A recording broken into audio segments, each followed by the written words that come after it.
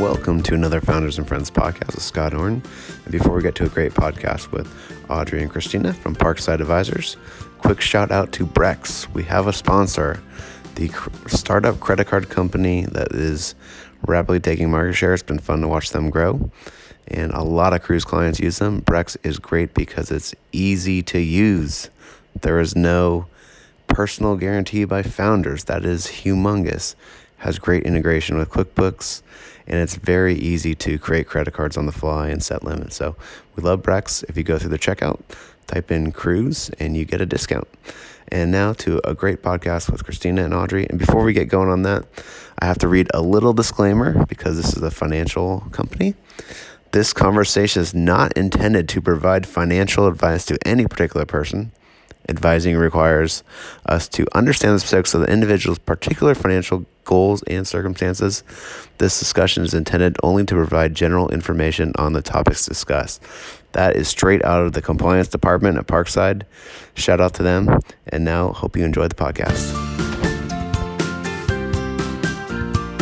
Welcome to Founders and Friends podcast with Scott Orn at Cruise Consulting. And my very special guests today are Audrey Grubman and Christina Kramlich of Parkside Advisors. Welcome, ladies. Hey, Scott. Hi. So Christina and I have been friends for a very long time, and she worked at SoFi. You actually, thank God, you talked me into investing in SoFi. I wish I would have been smarter and listened to you earlier, because then I would have, probably done pretty well. But we've been friends for a long time, and you reached out recently, and we get tons of questions on, stock options and personal investment for the CEOs and how to do this stuff correctly. And Vanessa and I and Stephen Yarber, our VP of Tax, don't cover this stuff, personal taxes. Mm-hmm. And so we decided this was a great opportunity for you and Audrey to come by and tell the Parkside story and also give kind of some general rules of thumb and some general advice. Nothing specific. We don't want to break any compliance laws here. But that's kind of what we're going to do here. Does that make sense? Sounds great. Sounds great. Cool. So maybe, Audrey, start off with the story of the firm. Sure. So we do investment management, financial planning, and tax planning for individuals and families. And I started the firm 22 years ago and started it almost exclusively doing stock option planning for what was then a very small company, PeopleSoft. I don't know if everybody, I might be showing my age here. And actually got started with it for personal reasons, which is my partner was offered a job there as a very early employee. And I had been working as a software developer at a financial services company back in Boston. She was offered this job out here. It was a great opportunity. We moved out here. And so there were two things that kind of, I think, came together as fate. One was PeopleSoft was a very early kind of a precursor to the whole .com explosion, yeah. And so that was a great need there. You also probably got the exact kind of clientele you're looking for, because those stock options went crazy, right? Yes, exactly. Yeah. So it was just very serendipitous. And then the other is that we had two other, back in Boston, we'd had two other equity, the gift of stock options or equity, employer equity comp at two other companies, and I learned on my own. First of all, a lot of people just didn't know about it. Yeah. And the other was that because this was a really long time ago, but because we were not able to marry, there were particular circumstances, challenges, opportunities that didn't exist. So basically I dove in and learned it, and then PeopleSoft just kind of exploded, and those people went forth and multiplied into all other tech companies. That's the amazing thing about working with startups is it's like the network effect really kicks in for you too as a service provider. It's incredible. So PeopleSoft, for those who don't know, was like a huge enterprise software company. I grew up in the East Bay, so tons of people I knew worked there.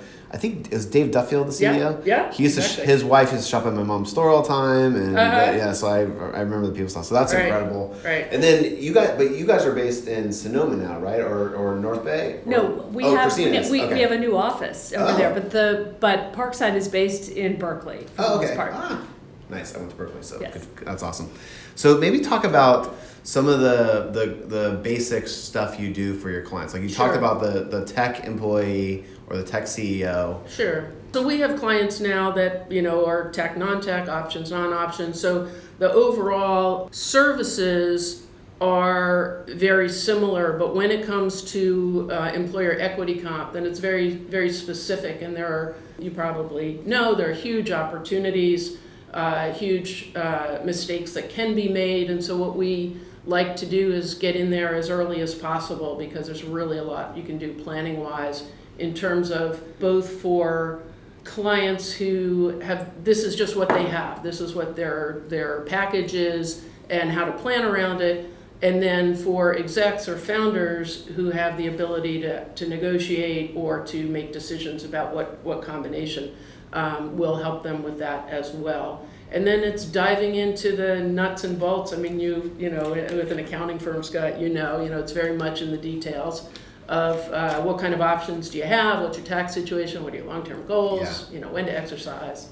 Do you mind if we dive into like maybe not to the degree that I know your knowledge is, but like what are some of those early planning things that people can do? You know, like one comes to mind is like the early exercise to lock in, start doing capital gains, right? Sure. Like maybe explain that. Sure, absolutely.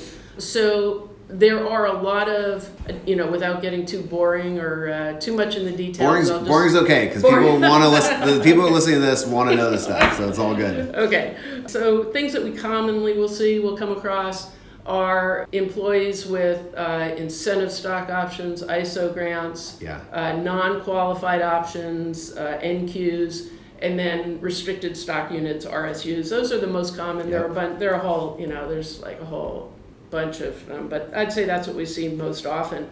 And then the early on decisions to make or things to consider are, or as you mentioned, Scott, early exercise is a big one. And so the trade-off is the earlier you get in or you get a grant, the earlier in the company's development, the less expensive, you know, the cheaper those options are. Yeah. And the tax consequences and the cost of exercising are all a function of two things. One is the grant price for options, and then the other is the market value when you take action. And so employers generally are more generous with the number of grants because it's much riskier early on, and so they'll give you more and they cost less. So then people have a decision about do they want to do an early exercise, and so stock option, and this is too much, just, you know. No, this is perfect, because okay. I have some, keep going, yeah. So stock plans option plans might typically say, you know, you're granted X number of options, and the strike price is, you know, sometimes a penny a share, something very low. It'll usually be, you know, fairly generous because it's just not worth a lot at that point, you know. And everyone around the table kind of wants the strike price to be low because it helps the employees. Exactly. VCs, but one of the things we do here is a 409A valuation, which is to kind of do a kind of audited review of the financials and peg that strike price, so that you can just have something to show the IRS to know you did it the right way. So in the old days, people would just pick a penny a share. Now there's some methodology around it. Yeah, so I think you might know this. I don't know. I think the requirement for a 409A valuation is fairly recent. They were always out there, but I think the requirement is more recent. And yes, exactly. So this was just a typical thing we'd see. You know, people would come on at different periods of time. The valuations over a period of years might be 1 cent, 1 cent, 2 cent, 2 cent, $10. Totally. You know, totally. Because that was right before the IPO. Right, $10. Exactly. You know, it was kind of the Wild West out there for sure in a lot of ways. But yes, in general, you want the strike price to be low, and then what many people want is the feature in the plan to do an early exercise, which will allow them to exercise those shares ahead of vesting. If you don't do that, then if you're on a 4-year vesting plan, then you run the risk or the probability or the hope that the valuation will go up over time. So those exercise transactions become more expensive from a tax perspective. Yeah. And when you exercise, you basically are paying taxes on the delta between the strike price and whatever the fair market value is at that point. Right. And is that ordinary income tax? Sure. So for incentive, well, let's start with non-qualified, so the simpler ones. Then that delta is ordinary income. Okay. For incentive stock options, then it's not ordinary income. It's not subject to regular tax, but it is subject to the alternative minimum tax. Okay. And so there's this juggling, and that has changed this year as well in the new tax law. So there are opportunities there. And then if I could just back up for one sec, I don't know if I mentioned that the way to do that exercise, and this is something that we've seen a lot of mistakes with, unfortunate ones, because there isn't a way to correct it. But if you do want to do an early exercise ahead of vesting, you have to make what's called an 83B election, and you have to submit that to the IRS in 30 days, and there's no getting around that. And we used to see some really big mistakes, and that's an unfortunate one. I'm glad you brought that up, because that's a serial mistake CEOs make, and I feel like almost like venture capitalists should test the companies on that filing before they invest the money, because it shows kind of how disorganized the company is if they can't get that in. And we've had a couple companies try to do these crazy, creating another company that buys this company and things like that to do that, but there's no getting around it.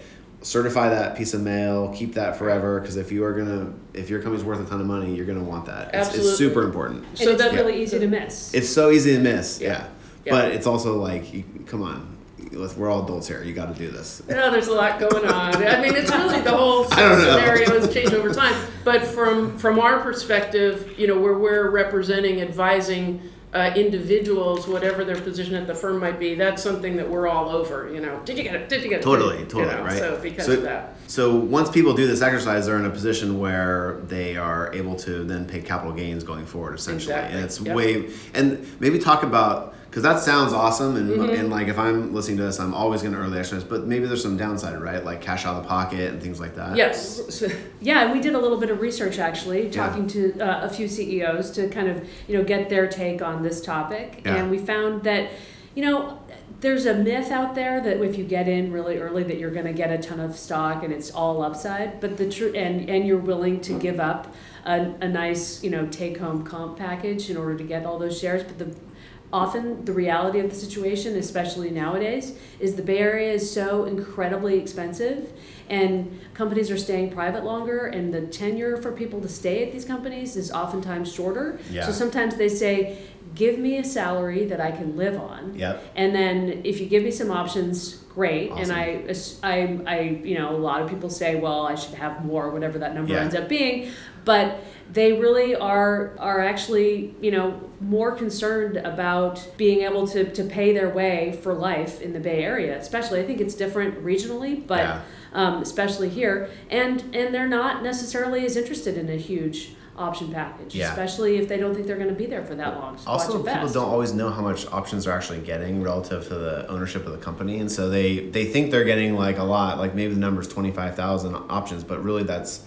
a de minimis amount of equity for the company. Right, and so it often depends on who you talk to, and oftentimes the management team doesn't necessarily have a great plan in place as far as what's the long-term vision of how many people are going to need to be participating in that option pool. For sure, yeah. And so it's a tough call to make at the start of a company. Yeah.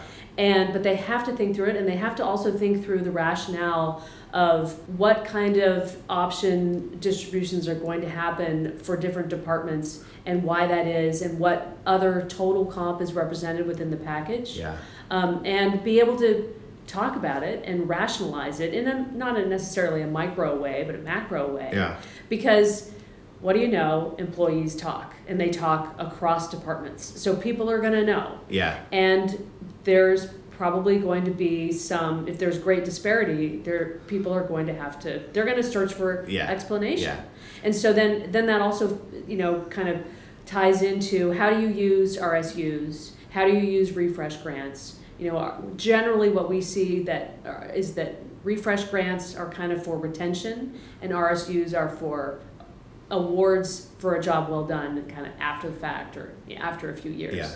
So isn't there a shift as a company gets later stage 2 to more restricted stock because it's kind of more valuable? Yes. All the stuff you talked about was really interesting there. So if I come to you and I'm gonna start a company, like how do you advise me? Do you say like, hey, you're the CEO, you definitely want to get some options, but you need to leave some in there for everyone else, and what's kind of the best version of the ISOs and the NQs, and Sure. how do you talk your clients through that? First of all, most of the people that we're working with are a little farther along in that decision. Uh-huh. The people who are at that stage are very fortunate because they can make the call on it.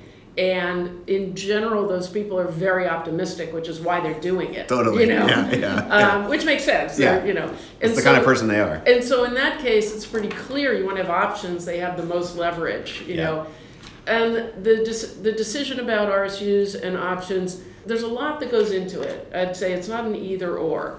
For example, the RSUs, a lot of execs prefer them. Seasoned management often prefers them, partly because they're worth something no matter what happens to the market value.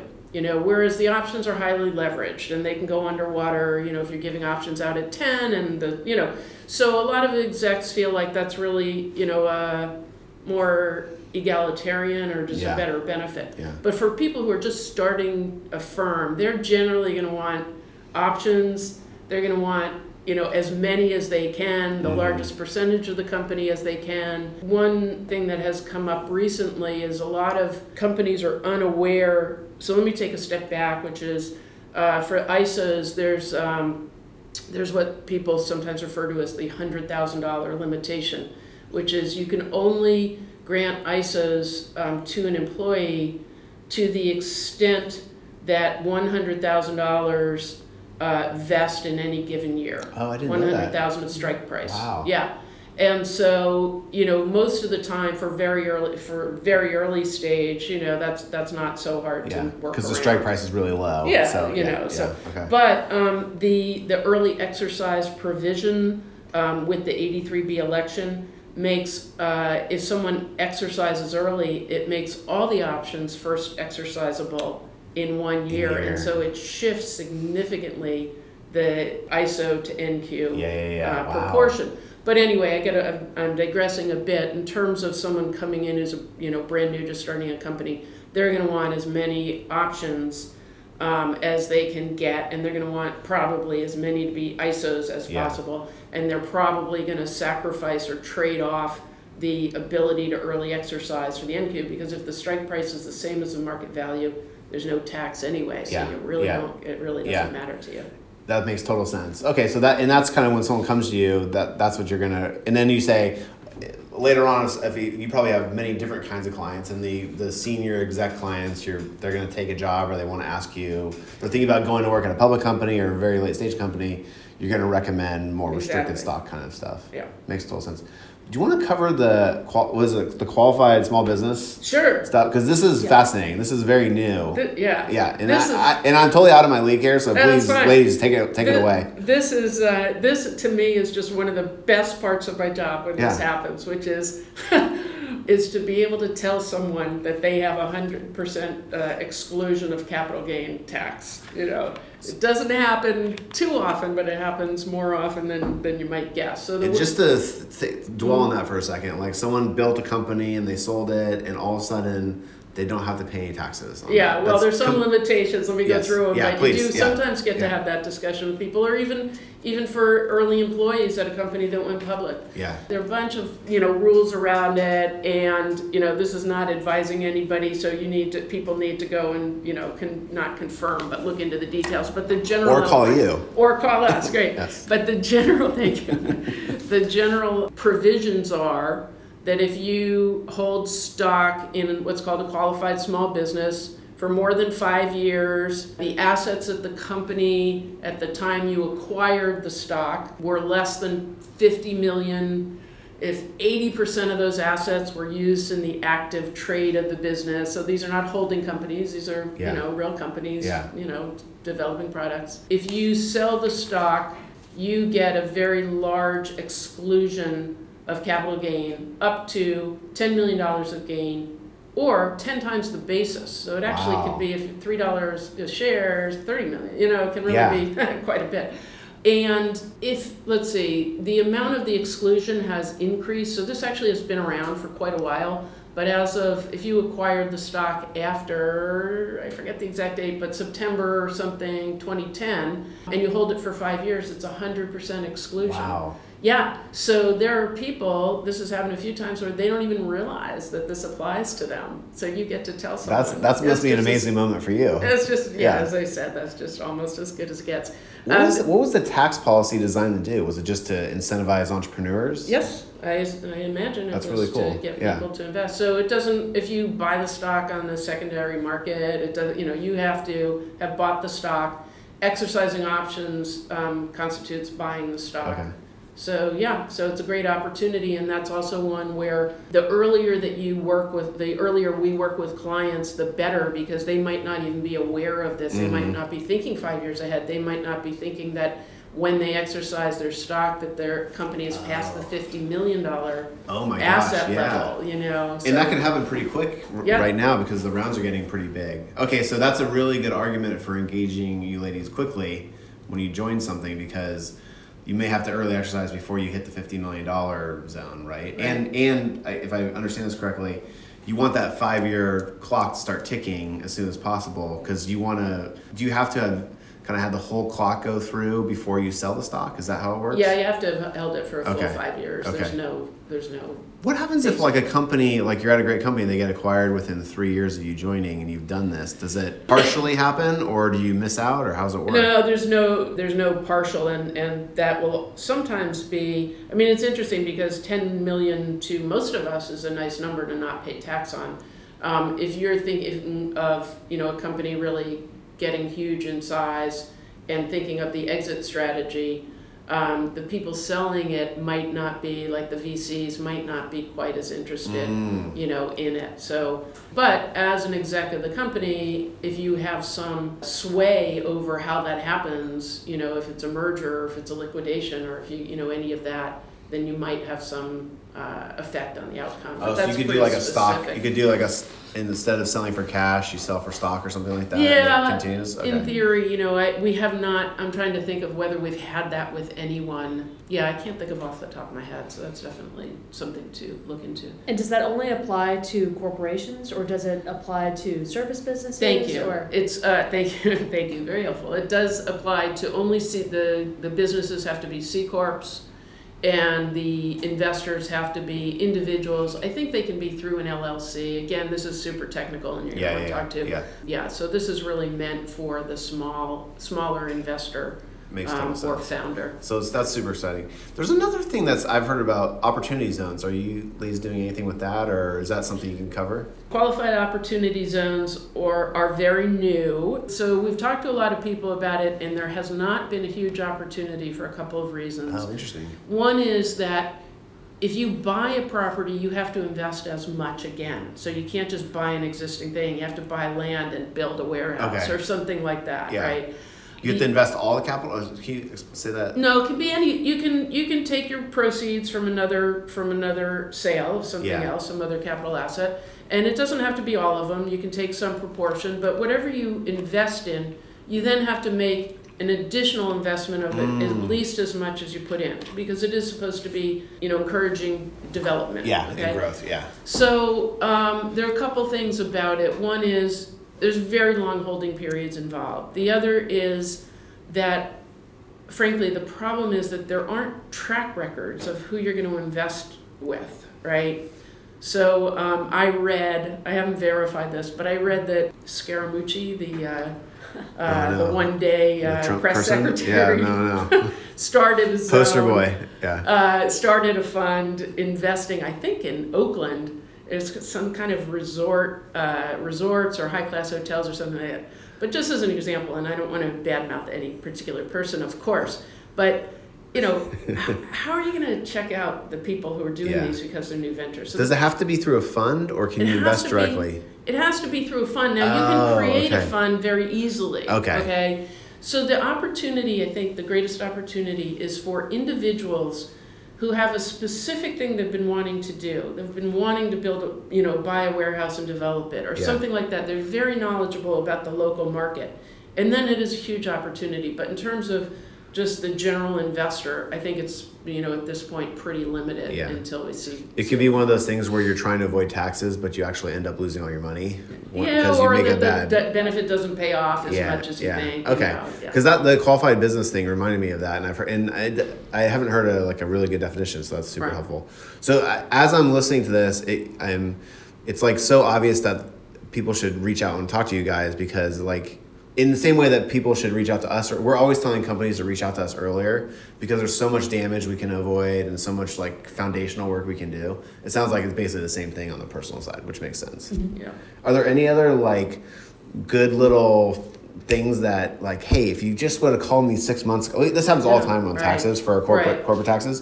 If you just would have called me 6 months ago or a year ago, I could have really saved you and helped you out here. Sure. I would say just what you said, which is to hopefully with us, whoever, do it as early as possible, because there really are a lot of opportunities. In the early years, we saw a lot of mistakes. We still see some, but the opportunities are enormous. Yeah. And the earlier you take a look at it, the better off. Do you also see, because these people come to you, they sit in your office, they talk to you. That's something I see with our clients. We can actually de-stress them quite a bit.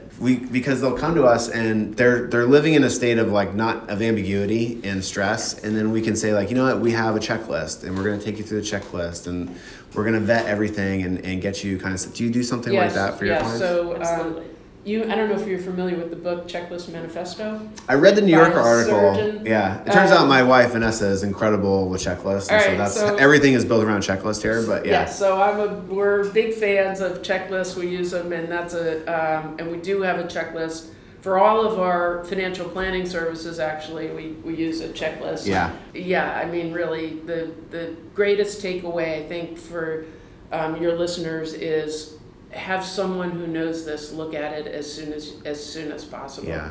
And in terms of de-stressing, it's really great. I mean, people stress a lot about options. Yeah. They're very caught up in them.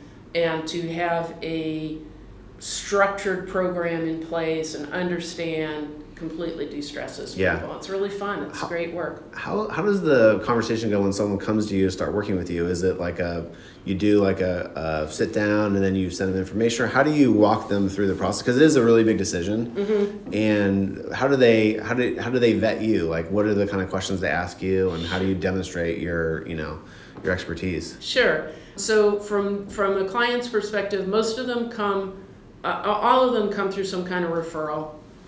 So they know either another advisor that we've worked with, an attorney, something like that, or they come through people that they know. So at least they're not walking in off the street.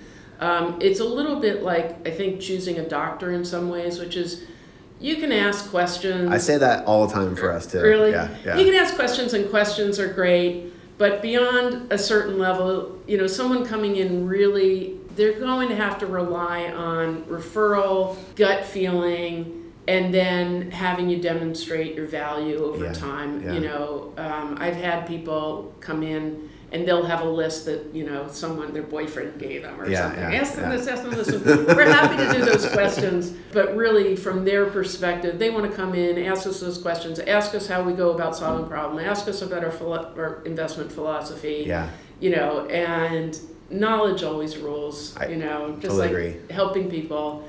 And then if they want to get started with us, the way we help them with the options decisions or the stock decisions or equity comp or any kind of benefits, our preferred way to do it is by doing a comprehensive financial plan and see what that means to them and having that guide their decisions, as opposed to, I think the stock's going to quadruple or whatever. And the plan is you taking into account their risk profile, and do you ask like behavioral stuff and do you have new kids? Yeah. Do you want to how do you want to help them? Do you have older kids? I'm focused on kids. I have kids, like we all do.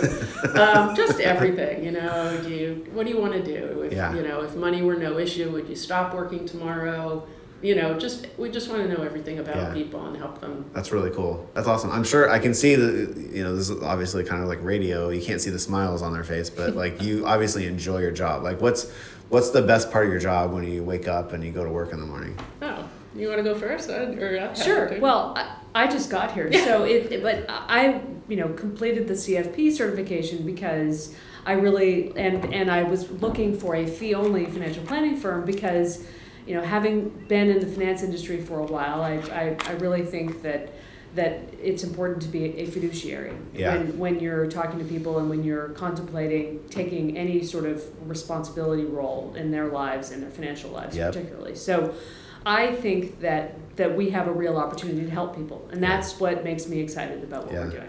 So in my former life, I was a software developer, and the reason I got into this was I wanted to work with people, and so the work that we do for me is the best mix of technical problem solving, working with people. It is one of the things that this is what a nerd, going to show that I'm such a nerd, but I love the tax stuff, and it is our firm being so much in the depths of it is pretty unusual in that we do that. And so I think we provide huge value to people, de-stress them, help them in enormous ways that it just, you're right, you can see it gives me a huge amount of pleasure. Yeah, there's so many now, we do the same thing, feel the same way. Yesterday we educated a big angel investor on like how his companies could save millions and millions of dollars, and it's like he couldn't believe it. He almost like didn't want to hear it because he thought it was too good to be true. And then it's like the qualified business conversation you have with someone, or the early exercise conversation you have. It makes such a difference in their life. It's really cool. Yeah, I mean, and you can go through scenarios and say, okay, what happens if you buy these options now and they go underwater? Okay, well, how does that affect the rest of your financial picture? Yeah. What other assets do you have? Or is this everything you have? And then therefore that's going to drive your strategy in a different way. Yeah. So I mean, there's just being able to kind of present different scenarios and options and figure out, options as far as how they run their lives. Yeah. Do they want to buy a house now? Is now the right time? So understanding the whole picture and then helping them make those decisions with knowledge. Yeah. Will de-stress. It's empowering. And I also love how you are referral oriented, because it creates this really nice positive cycle where you want to do a great job for people anyways, because this is why you do the job, you enjoy it, but also you have this extra incentive, and that's how that's what we've done too. You grow the business really fast that way. Yeah. It's really cool. People tend to refer people like themselves too, so we have great clients. Yeah. They refer That's a great point. Family. Yeah. It's very, I saw that pretty early on. Awesome. Well, this has been amazing. Thank you so much. Do you want to just talk about where they can find you, how to reach out, and give the pitch a little bit? Sure. Well, you can go to the website, www.parksideadvisors.com. Nice. Yeah, that's for the easiest way. Hopefully we've given your listeners a sense of what we do. Just to sum up, we do financial planning, tax planning, and investment management. We do it in an integrated way, which is, by far the most gratifying and the most helpful to the clients. Yeah. And I think that's the lesson I took was engage you ladies early, because there's a lot of decisions that need to be made, and you may miss out on some stuff if you don't act accordingly early on. Absolutely. Cool. It'll never hurt. Never hurts. Awesome. Thank you so much, Christina. Thank you so much for coming by. Audrey, thank you so much for coming by. Thank you. And we'll get this up, and thank you so much. Appreciate it. Thanks for checking out that podcast with Christina and Audrey. Hope you got a lot out of it, and they are really great people. Hope you reach out to them. And before we finish up here, quick shout out to Brex, our sponsor. They are a virtual credit card company, and guess what? They even send you a real credit card in the mail. It's pretty awesome. It's easy to use.